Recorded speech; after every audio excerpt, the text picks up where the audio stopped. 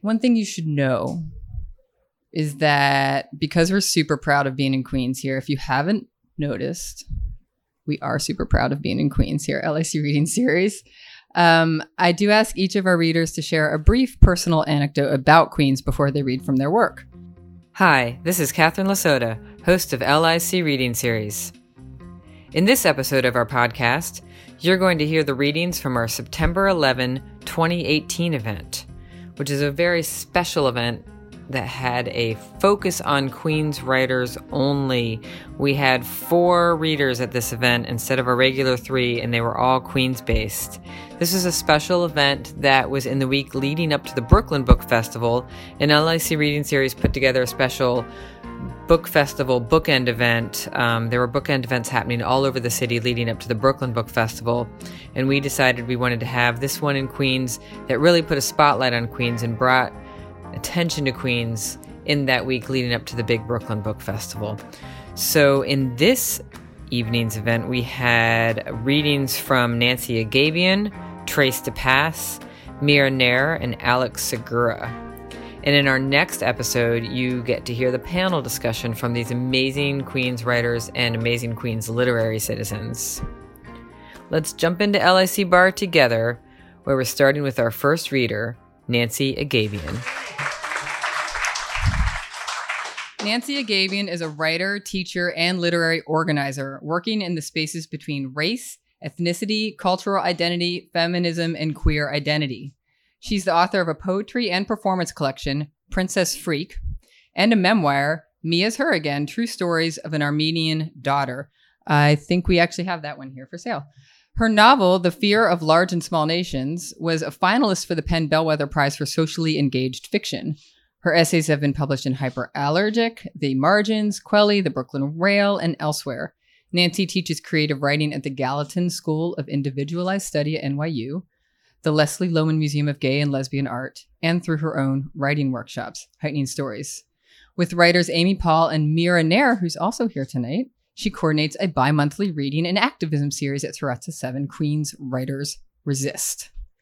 And she's just an amazing literary citizen. So I'm really looking forward to the panel discussion later. And we'll talk about writing in Queens and all the things that happen. She's also on the board of Newtown Literary Journal, which is a journal in Queens that puts the spotlight on Queens writers. And I see Tim Frederick in the back there. Thank you, Tim, for all you do for Newtown. But Nancy, amazing writer and person. And let's give it up for Nancy Agabian. Thanks, Catherine, for that lovely introduction, and thanks for doing this series to bring us all together and for Queens writers' voices to be heard. So my anecdote about Queens is I live in Jackson Heights, and it happens to me frequently that people come up to me on the street and speak Spanish.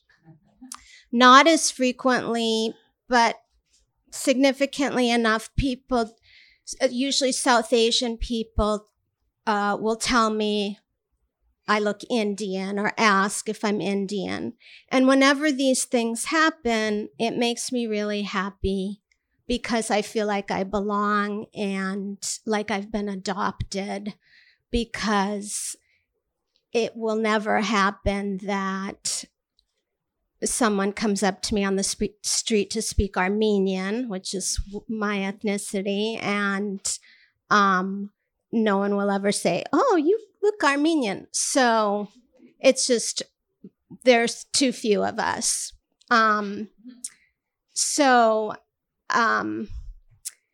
Imagine my surprise. It was when I first kind of moved to Jackson Heights. I was walking down my street and I heard people speaking Armenian behind me.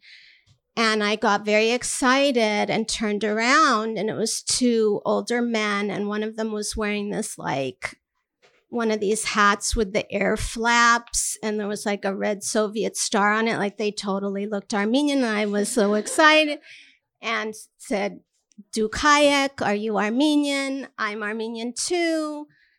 Where do you live? How long have you been in Jackson Heights?" there aren't many Armenians at Jackson Heights, and they just, did not return my enthusiasm.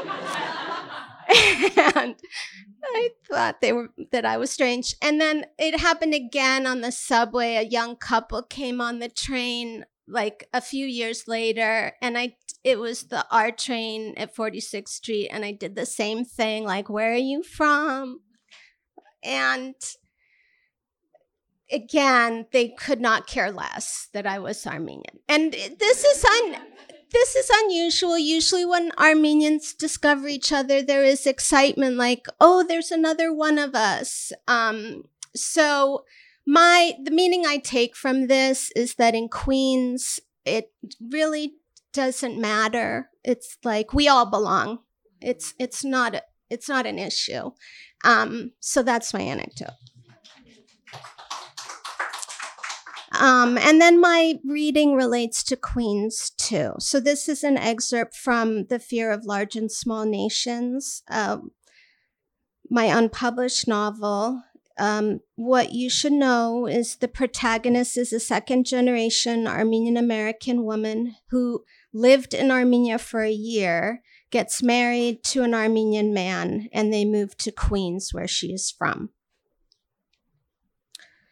Last night, I left a baby on a rock.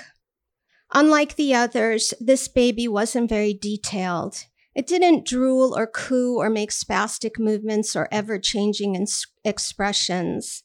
In fact, it wasn't much different from a doll, except that it was heavy, straining my arms as I held it to my chest. I was with friends when I was called away to do something. I'm not sure what, maybe row a canoe or put on a skit. So I laid the baby down on a rock. It was a flat boulder like the kind people sit on in Central Park, in between patches of grass. Inevitably, the moment arrived when I realized what I had done, so I rushed back to retrieve the baby, only to find that it was gone. I was beside myself with guilt. How? How could I have left a baby on a rock? Relief came only when I woke up and realized that I never had a baby at all. I've had this recurring nightmare for years in various configurations, leaving babies behind on airplanes, in art museums, and in libraries. It's never my child, but somehow I've been put in charge of its care. I've never been one of those women who felt like her life would be incomplete without a child. I've always felt that I would pursue the idea only if or when the right conditions arose. But leaving behind a baby on a rock in the wide open air on such a hard surface and among millions of people was particularly irresponsible, and the accompanying regret felt painfully real. Today, Seyran wanted me to take some photos of him to send to his parents. I guess they've been asking him for pictures, but he hasn't been sending any lately because they would hate his hair grown past his shoulders and his full Jesus beard. They think men's hair shouldn't cover their ears. Seyran hasn't cut his hair for 2 years since we arrived from Armenia, and I can't remember when he started growing the beard. It's black with a sunburst of brown underneath his lip, thick and wiry, dense as a woolen carpet. He resembles a Byzantine-era king, like the kind depicted in profile and bas-relief on an ancient church, with an angular beard covered in swirling curls. To me, he looks beautiful, but last week, Seyran woke up from a nap and scared a baby to tears. My friend Veronica was visiting with her son Rafi just as Seyran woke up to go to his job on the graveyard shift. He was sleepy as he appeared in his shorts and tank top, black hair everywhere, his shoulders, chest, legs, head, and face. Rafi was incredibly frightened by this sight, perhaps the closest he'd ever come to a monster, though he'd met Seyran, clean-shaven and much shorter hair, 6 months before. When he was just a few months old, Seyran had played with him joyfully, cradling him in his arms, singing to him and cherishing him. Back then, Veronica told me how much she loved visiting us, as it reminded her of being in Armenia. Seyran had played the host, roasting fish and vegetables in the oven, serving tea with sweets. But now he was groggy and uncharacteristic cryptically cold to the child, who actually shuddered and whimpered in the corner of the room as if he'd seen a ghost. His mom explained that this man was just Seidan, no one to be afraid of, but Seidan did little to assuage the baby. I think it's your long hair, my friend said. He's never acted this way before with anyone. She asked Seidan how he was doing, what he was up to, perhaps to change the tone. Seidan shrugged and sullenly slumped away. If Seidan had just smiled, the child would have calmed down, but Seidan almost seemed to resent Rafi's fear of him. After they left, Seidan said he couldn't believe how big the baby was, now 9 months old.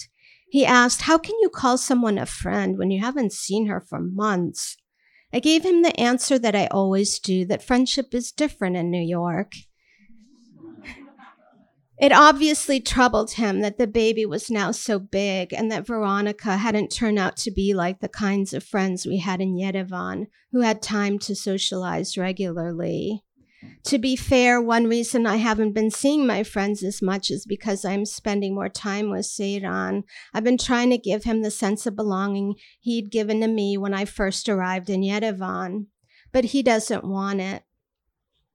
A couple of days later, we took a long walk around Astoria. We wound up and down side streets of old turn-of-the-century homes covered in aluminum siding next to chains of brick houses built before the Depression. Then we visited a bunch of shops, Chinese, Korean, Greek, and Indonesian. He couldn't experience this ethnic diversity in Armenia, and is the one thing that still gives him happiness after everything he left behind. We made our way to Little Egypt for baklava when on a whim he decided to shave off his beard and all of his hair. A stylist in a nondescript salon snipped off Seidan's 8-inch ponytail in one piece, claiming he would donate it to a charity that crafted wigs for women who lost their hair from radiation treatment. I whispered to Seidan that the stylist would probably sell it, but Seidan didn't care. He had grown that hair as an expression of his freedom from the repressive conformity of post-Soviet Armenia. Now it was in a Ziploc bag, given away virtuously or for profit. We had no way of knowing. As the buzzer made its way across his face and his head, hair gently sliding off his skin, I flipped through magazines. A few minutes later, I looked up, noticing a barefoot toddler, a little girl with dark curly hair, wearing a flowered top and diaper-heavy pink pants. She ambled towards me and stared my way, smiling sweetly. I couldn't help smiling back. She giggled as the other stylist knelt down beside her and pretended to poke her in the tummy. "How old is she?" I asked. "Isn't she yours?" the stylist replied. I shook my head. We looked around the room. There were no other customers. Seidan's attention was now caught, and he peered at us out of the corner of his eye. Another woman who had just swept up his hair from the floor peeked out the door, where the sky was spreading dusk over the neighborhood. No possible moms were out on the block lined with hookah bars, mostly populated by men who smoked the pipe. Eventually, while the stylist played with her, the sweeping woman called the police, though they suspected that the mother was at the mosque up the street and might have lost track of the child while praying. It had happened before. Still, they speculated what would happen if no one came to claim her. "Don't make me take her," one of them joked. "There's nothing in my fridge but a can of Red Bull." I thought about bringing the child home for a minute. Here we were, Seidan and I, a couple with a home and a refrigerator full of food. Of all the characters in the salon to take care of a baby until the situation was sorted out, we were the most conventional appearing option, even though there was 17 years between us. After I had accepted that he was more than a fling, I entertained the thought we might have a kid someday, along with all the other happy projections into the future one makes at the start of a new relationship. But as our troubles have mounted, I've abandoned that idea. "This always happens," the stylist complained. "Why can't they watch their kids?" The child didn't seem aware that she'd been abandoned. She had discovered a whole new world, smiling and giggling with glee. Eventually, the mosque let out, and the stylist brought the child outside to see if she would be claimed. Suddenly, I heard a wail. The mother in a headscarf was beside herself, crying with grief. Someone in the crowd explained that she hadn't known where the child had disappeared and had been frantically searching for her. Though her baby was now here right in front of her, she felt the same terror as if the child had died. The pain of responsibility was so keen that she couldn't allow herself to feel relieved, weeping for the horrible loss that could have been. I felt a poke to my shoulder, and there was Seiran, bald, with no beard, clean-shaven and shiny. He appeared to be reborn. Thank you. But now, we're going to give it up for Trace DePass, guys. Oh, let me introduce you. You got things to say. We got things to say about you.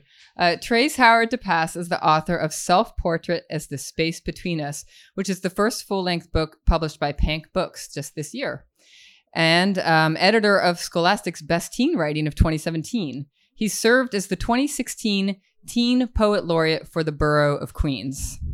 Yay! His work has been featured on television and radio, BET Next Level, Billboard, Blavity, and NPR's The Takeaway, and in print, Anomalous Press, Entropy Magazine, Split This Rock, The Other Side of Violet, Bettering American Poetry, and Voices of the East Coast Youth Poetry Anthology. He is a 2018 Poets House Fellow, and I was super excited. We're both in Queens. I met Trace in Florida. That's where the AWP conference was this year. And there he was at the Pank table. AWP, the Association of Writers and Writing Programs, has this yearly conference. It was in Tampa.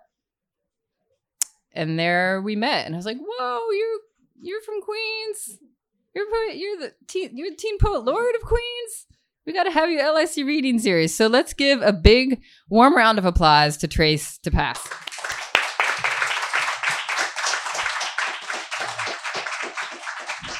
I appreciate that. Thank you. Yeah, I think that's good.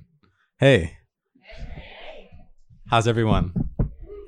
Good. So I have to begin with an anecdote about my city, my borough, my stomping grounds. I'm Trace again. I'm a poet, playwright, etc. I do stuff. I play the drums sometimes. I love Queens because of its ability to put two things into one space. Do you know what I mean when I say this about Queens? You know? So Queens is the type of place to have a jeweler in the middle of a pharmacy, right?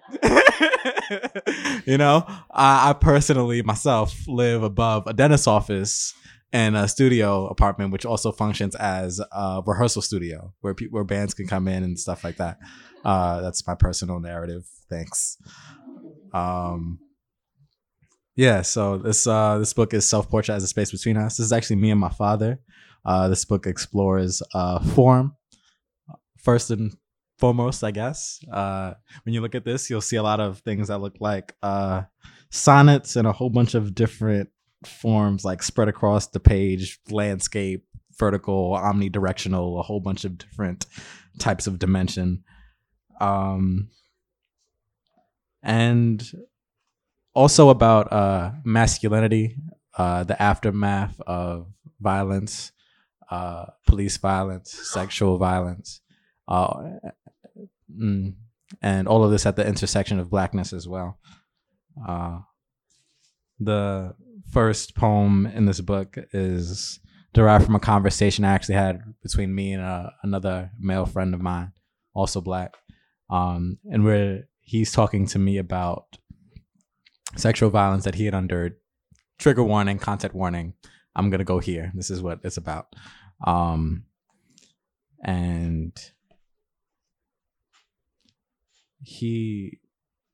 I basically had responded to him in this conversation, like, where do you see the shame? You know, like, where is the shame at?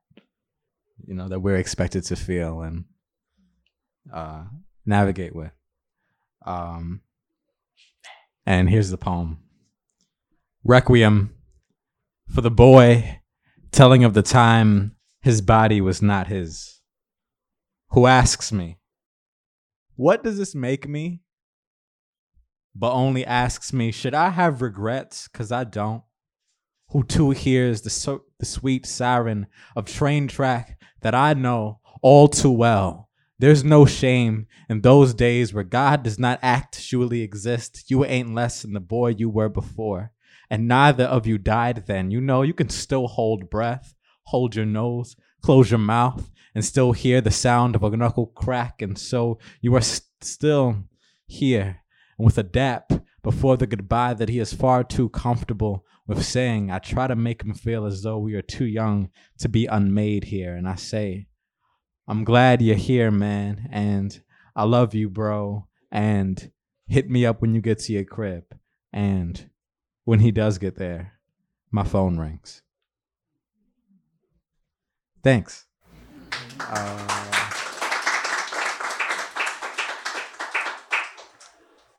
I love the author Terrence Hayes. I think he's pretty cool. He has a book called American Sonnet for My Past and Future Assassin. And I made my own American sonnet after him. About feet. It was a prompt I was given. And so I tried to see like how I can push feet, like metaphysically or whatever. Like where does feet go? As an idea. American Sonnet for the Terrains, Black Boy Ghosts play on barefoot inside us after Terrence Hayes. On days I haven't completely neglected the work of having toes, I pray I'm dexterous enough to cartwheel and not paint the grass with all my boy fumble.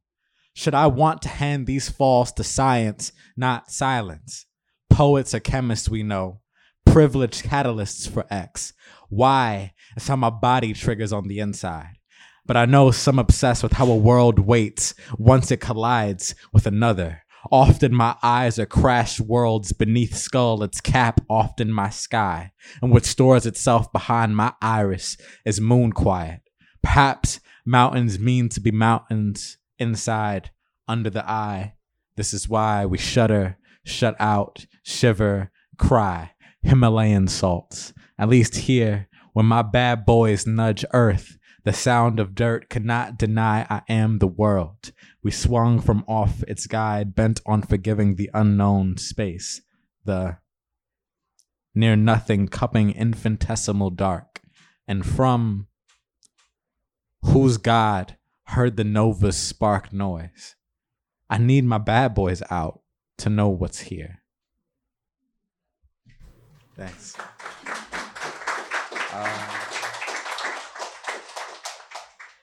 Does everyone here know what a contrapuntal is? Yeah? Cool. So you know the musical term. I'm referring to a poetic form or device. A contrapuntal is essentially a poem that is usually written in 2 or more columns, like 2 pages, but on 1 page. And it could be read down one side, down its other, and also across. There's an author named Taim Bajest who can do this and then back up. Taim Bajest, yeah, you know. Yeah, he won a Pulitzer for that. Literally, like, yeah. I appreciate you. Thank you. You're good. You're great. This is the second poem now in the book. I'm going to read it regular across, and then the next poem, and then I'll beat it. Monarch's Butterfly. Oh, sorry. It's called Requiem for the Butterfly Effect. It's a pun. It imagines if we took the butterfly effect literally, a butterfly slaps its wings, and all of a sudden we have slavery.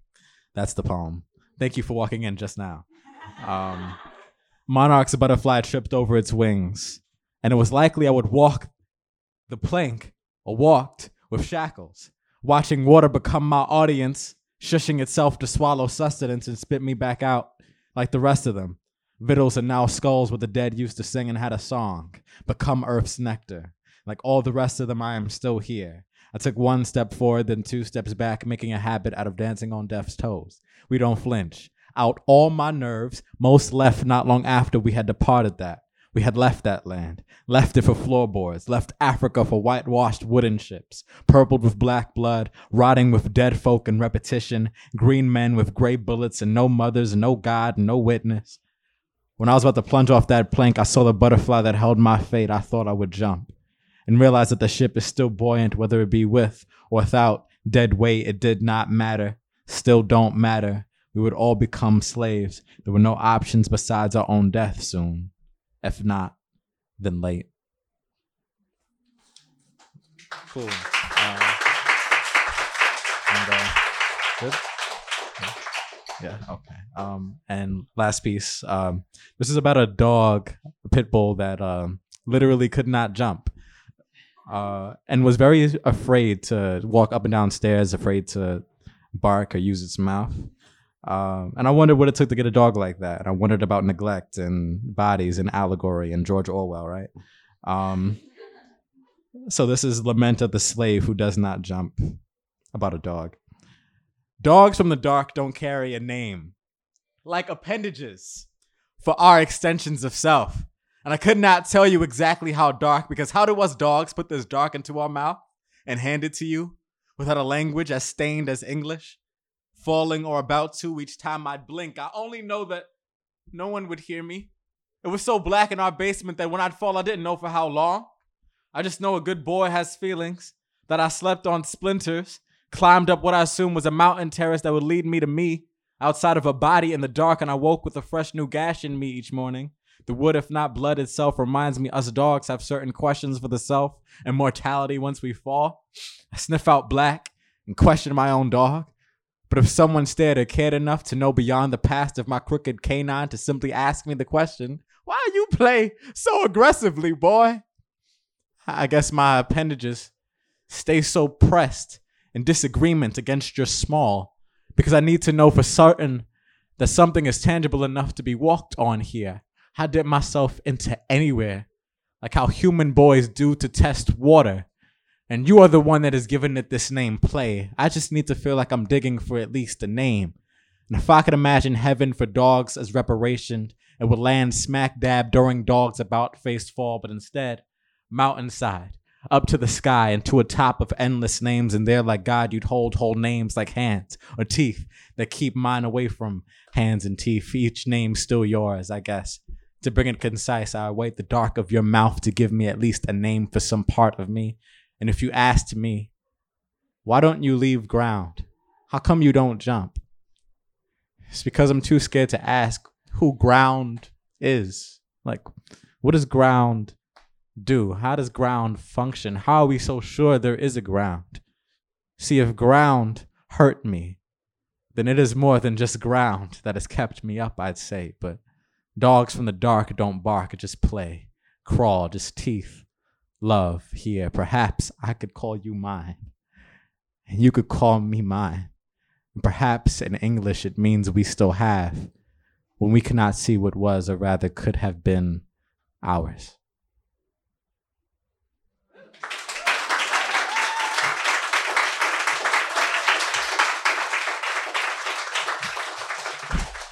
Let's keep clapping for Trace, guys.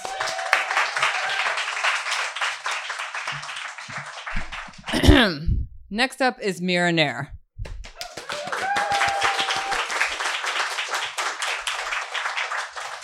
Mira Nair is the author of Video, New York Pantheon, which is right here for sale from Story Bookshop, and 2 middle grade children's books published in India with Duckbill Publishing. Video won the 6th annual Asian American Literary Award, was a Washington Post Best Book of the Year, and was shortlisted for the Kiriyama Pacific Rim Prize. Her essays and stories have appeared in Guernica, Threepenny Review, Calyx, The New York Times, The Guardian, The Washington Post, NPR's Selected Shorts, and Kira, among others. She's won residency fellowships from the MacDowell Colony, like just a small little place that you've never heard of. Amazing. And writing fellowships from the New York Foundation for the Arts, the New York Times, and the Queen's Council for the Arts. Yay, Queen's Council in the Arts. She was... I love that you guys love Queens so much. Who here lives in Queens? Everybody. Oh my God, this is amazing. I love it. Everybody. Well, if you don't, it's cool. You're welcome here. She was the writer in residence, because we're Queens. She was the writer in residence at Fordham University from 2011 to 2014 and currently teaches writing at NYU and Brooklyn College. As a community activist, she teaches creative writing to new immigrants and is a co-founder of the reading series Queens Writers Resist, also with Nancy here. She also lives in Jackson Heights, Queens. There's so many amazing things that Mira has written. I love all of your essays and like the stuff that you write for The Guardian. And I'm so excited to have you here to read tonight. Let's give a big round of applause for Mira. Thank you. Thank you, everyone. So many friends in the audience. It's wonderful to see you all. Thank you for that amazing, amazing reading. And thank you, Catherine, for having me here. So I'm in a car, in a cab, and I always talk to the taxi drivers because that's the best part of it all, right? You know, of their ride. So I'm talking to him, and he's like, "Oh, you're from India?" I was like, "Yes." And so, it's hard to hide, okay? And then, so then he's like, "Oh, okay. Sorry, I'm not talking to you because I'm talking to my wife." I was like, "Okay." He's talking to his wife. So he was actually talking to his wife in Pakistan. And he was talking really loudly. And he was saying the most amazing, beautiful, but very intimate things to her. And I was like, what do I do? But I was like, you know what? I'm a writer. I listen to people's conversations. That's it. So I'm just listening. And they sang to each other. They fought over how his mother was being really mean to her. Then she said what she had for lunch and dinner and what he had for lunch and dinner. It was so beautiful. And just, that idea of that like long distance longing was so familiar to me because all my people are back home and I just know what that is to sit on that phone for hours and hours and listen to the sounds, the birds in some country, in that country over there, and the honking of the auto rickshaw or whatever it is that you're hearing, and have this kind of weird dual existence where you are one body and two minds, So that was my Queen's experience.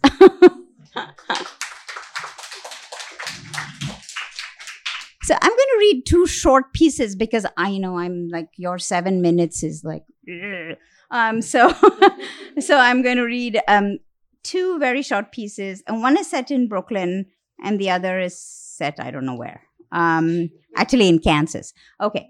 So this one's called Voyeur. There's a man on the roof and he's tying a noose.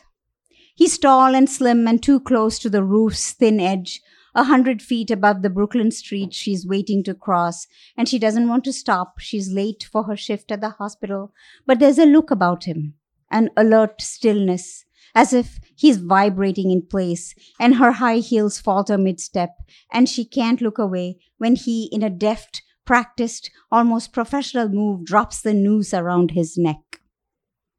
Its neat, coiled heaviness rests comfortably against the front of his cream shirt like a fashion accessory, like it's a bespoke tie woven by artisans to fit the exact length of his torso. And as he raises a hand to adjust the free end that emerges from the precise spirals of the hangman's knot, a car honks beside her and the driver leans out and calmly says, "Watch where you're going, bitch."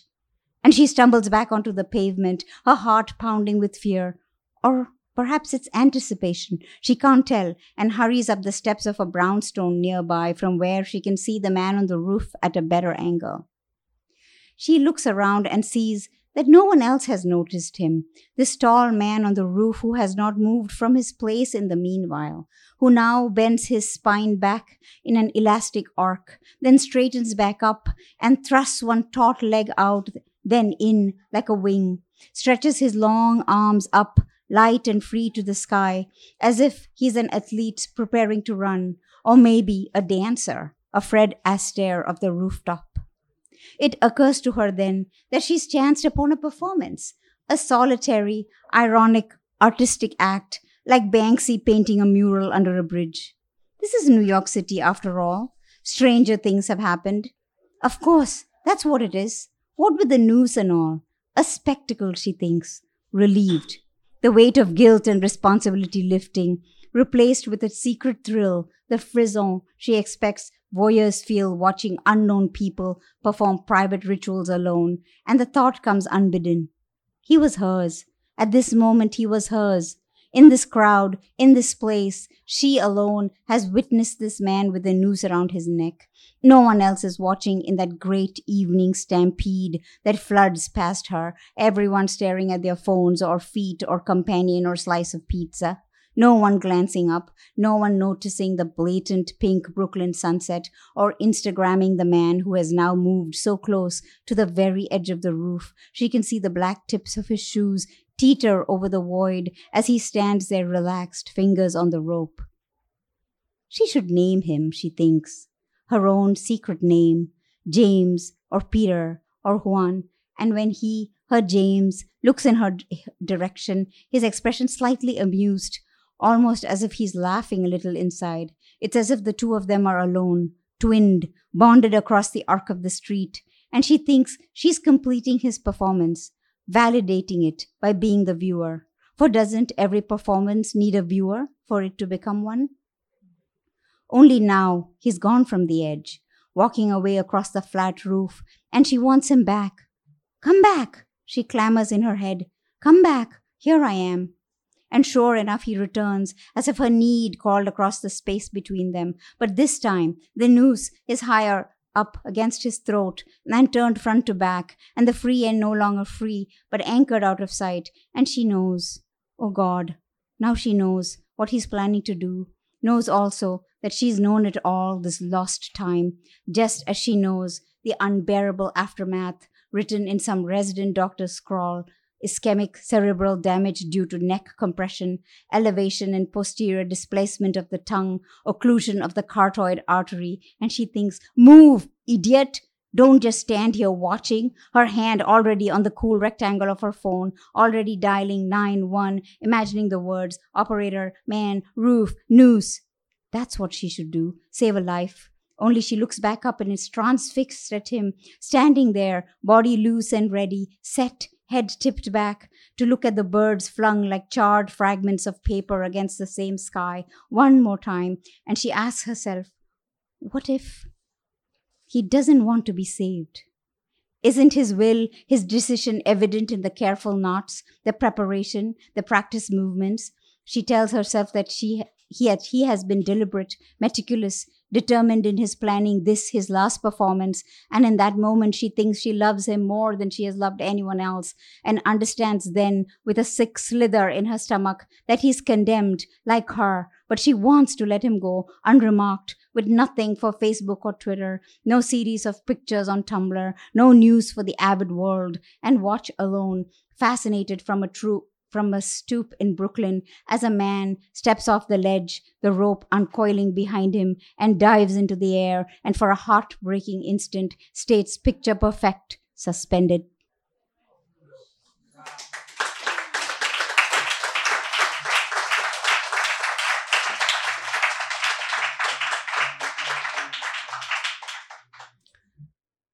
Sorry, guys. That's a little downer. Okay, so I don't know. I can't write about happy things for some reason. Oh, well. So this next piece, which is also really short, that's it. It's called An Alternate History. And it's, I wrote it after I heard about the Indian man who was shot in a bar in Kansas. His name was Srinivas Kuchibotla, and he was having a drink in the bar, and some guy came up to him and thought he was Iranian or something, and shot him dead. And I read a Facebook post from his wife, and it said, "I wish that you had come home when I asked you to have tea." So this, and her name, his wife's name is Sunaina Dumala. And anyway, so this is what I wrote. The well water measured into the pan, your mother's breath fattening the flame, the scent of burning wood, the pink threads of dawn outside the kitchen window, her patient stoop over the stove, each movement still weighted with sleep.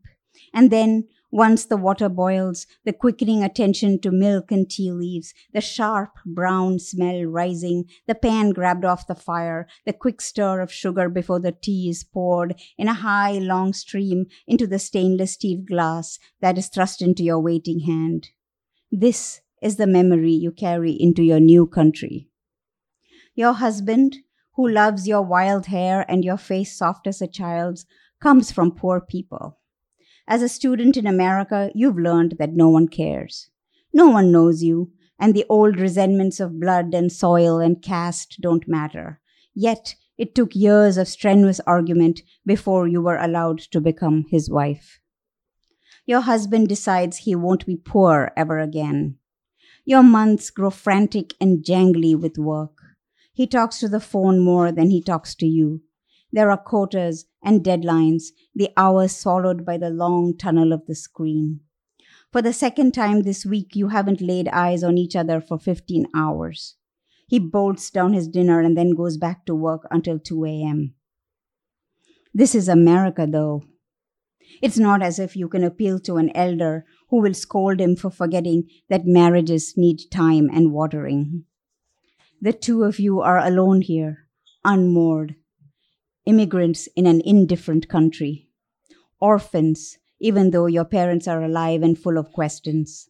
Indians without India.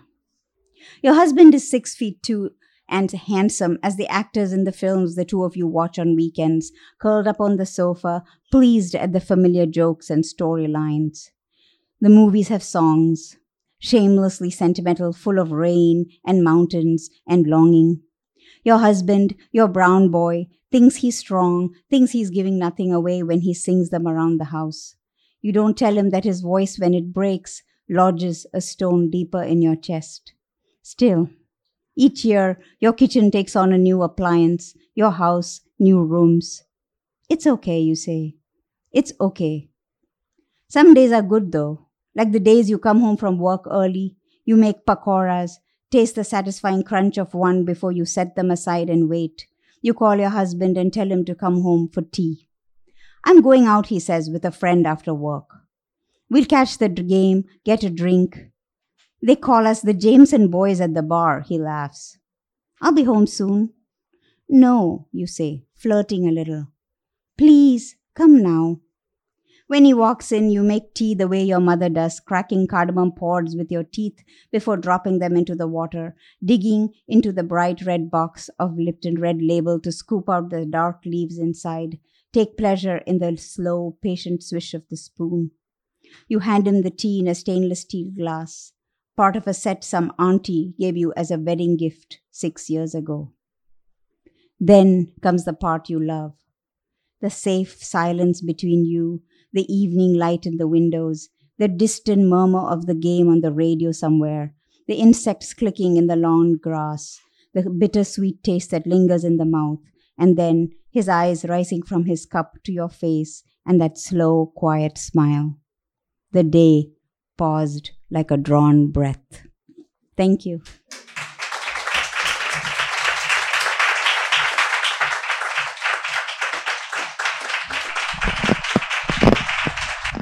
More applause for Mira.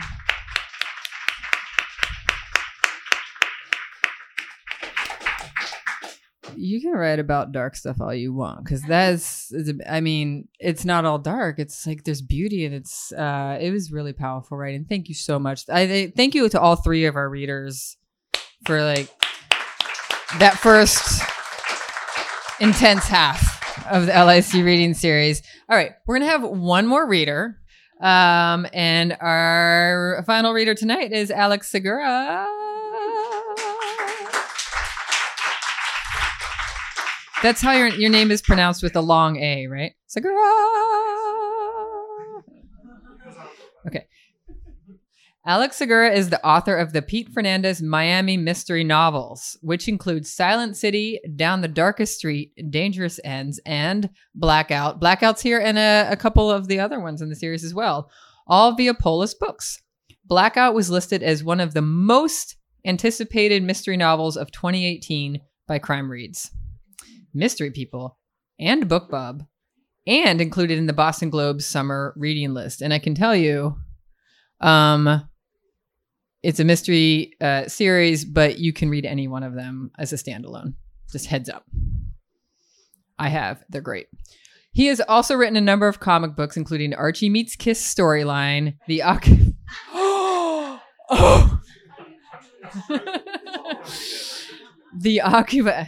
You have a fan over here from the Astoria Bookshop.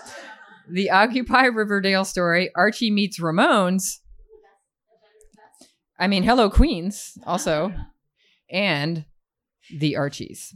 Alex is also a co-writer on Lethal Lit, a new fictional crime podcast launching this fall. Has it launched yet? Next month from iHeartMedia. He also runs a reading series, and I always love fellow reading series runners. So let's give a big round of applause for Alex. Thanks, Catherine. Thanks to the Astoria Bookshop. Thanks, LIC Reading Series, for having me. I'll be your mystery outlier for tonight. My anecdote is about Queens, is kind of about the self-sufficiency of Queens. My series is set in Miami. Blackout, all 4 books are set in Miami. There is one scene in Kew Gardens, which is where I live, so I'll read from that. But I have really vivid memories of, moving to New York. I kind of had a really sweet deal. I got to stay with my aunt, and I was, in my 20s, got my first job in publicity, and I thought I was like, hot shit, moving to New York, living in Soho with them, and then reality hit a few months in, and they kind of said, you have to move. You're making a living. You should get your own apartment. Weird. And I found a room, and it was it sounded nice, Woodhaven, Queens. I'd never been to Woodhaven's, Queens. So I took a cab. I looked at the space. I was fine with it. And I went to go sign the lease, and I'd never, being from Miami where there's no functional mass transit, I'd never been on an overhead train. And I just remember that sense of this is how it's going to end. I was taking the J train from Delancey to wherever I was going. I wasn't really sure, Woodhaven. And just that vibrating of the train, I was like, this is it. This Miami boy dies as train overturns over Queens. But the point is, I got there, I took the apartment, and I think it's weird because people always seem to think Queens is so far away, and it's really not that far. Yet, however, if you don't live in Queens, you feel when someone says, I'll see you in Queens, it's this sense of other, and so, now I had to pay rent. I wasn't really making that much money, so I spent a lot of time in my neighborhood. And I remember being really disconnected from home, my parents, my family. And the only thing that really soothed me was that train, that sound of that overhead train. And that's what really kind of gave me that sense of comfort and being at home. I eventually moved to Inwood for a little while, and I had issues sleeping when I moved to Inwood because I didn't have that sound. So I ended up back in Queens. I live in Kew Gardens now with my wife and our young son. So I really thought this was going to be a safe space from potty training talk, but it was not. It's okay. Just he does his celebratory thing whenever he does his stuff. Like, I did it. Like, he just won the Super Bowl. It's very cute, but it's also it's a little PTSD-ish. Anyway, once I got to Queens the second time, I really did the same thing, though a little more thoughtfully, which is to immerse myself in the community. I started a reading series called Noir at the Bar Queens. It's been going for about 5 years, and that's a chance for up-and-coming mystery writers, local mystery writers, or established mystery writers to read from their work, to sell their stuff. We've partnered with Astoria Bookshop in the past. We also have done stuff with Q and Willow, which is the other indie bookstore right down the street from us. So Queens, all the love, and that's my kind of meandering anecdote.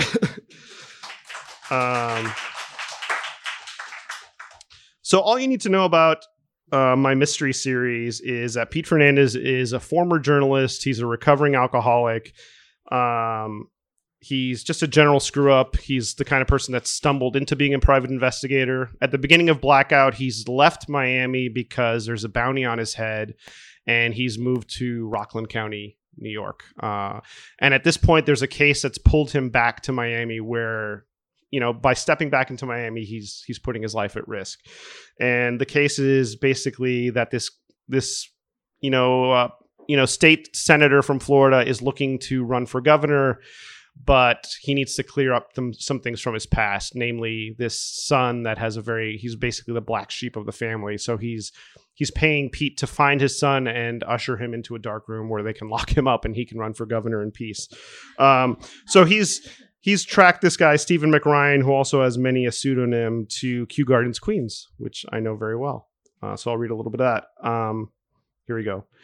The Mowbray was a 6th-floor pre-war apartment building in Kew Gardens, Queens, just a few steps from where Kitty Genovese had screamed for help, and if you believe the original legend, was ignored by 30 or so people before being stabbed to death. Since then, that bit of lore has been debunked, putting New York City's reputation as an emotionless and cutthroat metropolis on the line. Pete watched the building from across the street, huddled under an after-school learning center's faded orange awning. It was close to 2 a.m, and he was debating whether to take the direct approach and knock on Stephen McRyan's door, or wait a few more hours until the guy walked outside. Sometimes the latter got you better info. You could tail the target and see what his routines were or who he communicated with. This intrigued Pete, but he knew it was of little interest to McRyan's high-powered parents. They wanted their kid tucked away and put on ice for a while. Stephen McRyan, also known as Kenny Sampson, was living under the name Sammy Wolven, working odd jobs around the neighborhood and doing sporadic Uber runs in his banged-up Toyota Matrix. Which Pete saw was now parked in front of the building.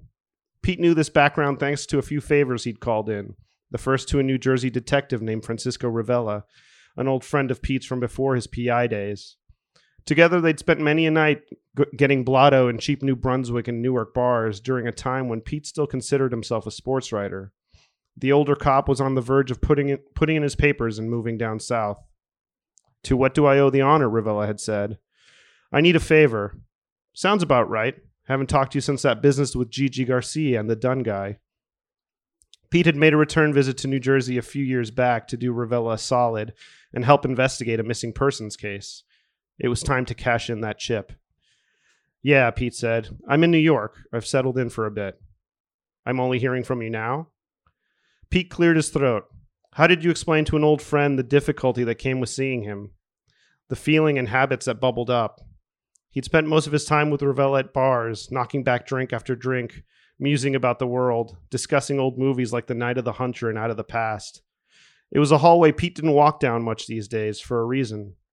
The fond memories brought back a thirst that Pete couldn't survive. "Yeah, I'm sorry," Pete said. "Been keeping a low profile. I'm up in Rockland, too. No one likes coming there." "What do you need?" He told him. Rivella cut the guilt trip he'd been laying on Pete short and said he'd get back to him in a few hours. As promised, the older detective called up with an address and instructions. "You're damn lucky," Rivella said. "So do me a favor when you nab this guy." "Sure, spill."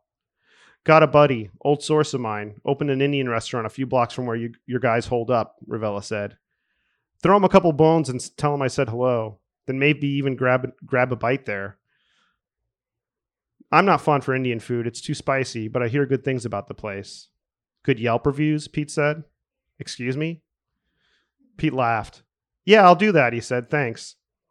"Well, my pal's basically the town gossip. Sees everything, knows everyone. You're in luck.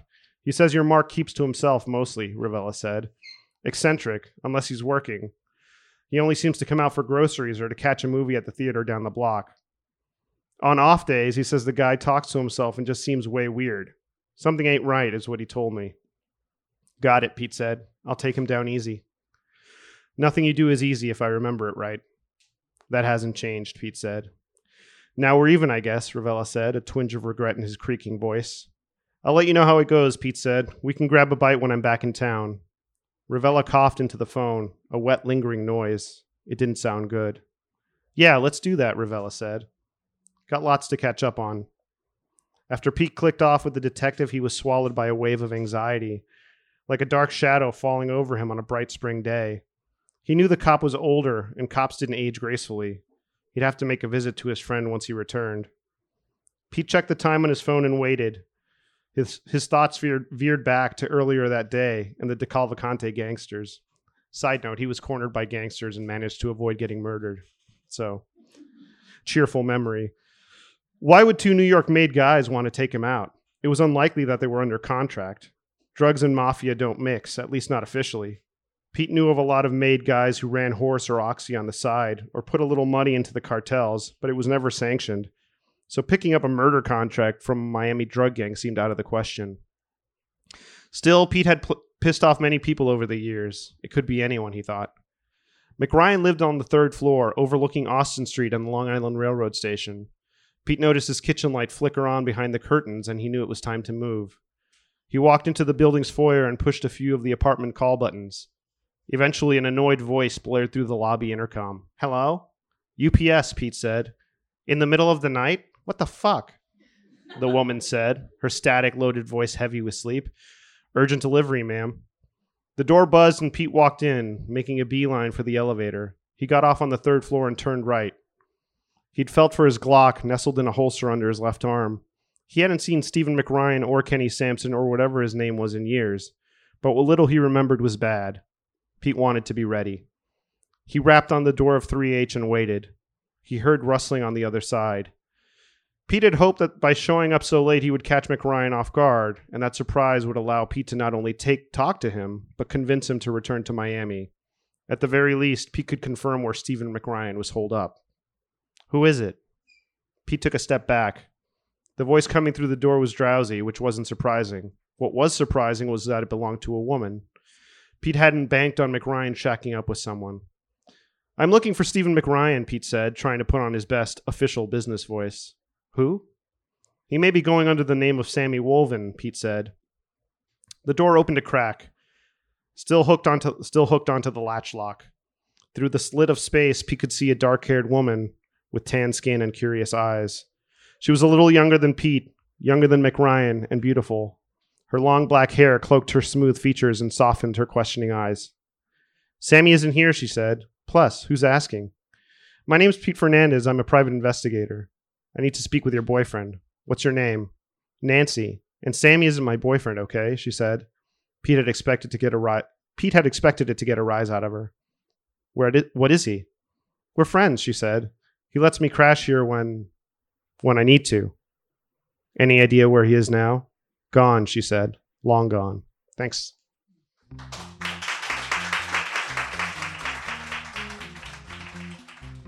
LIC Reading Series is made possible in part by the Queen's Council on the Arts with public funds from the New York City Department of Cultural Affairs in partnership with the City Council. Our theme music is by longtime LIC resident Pat Irwin.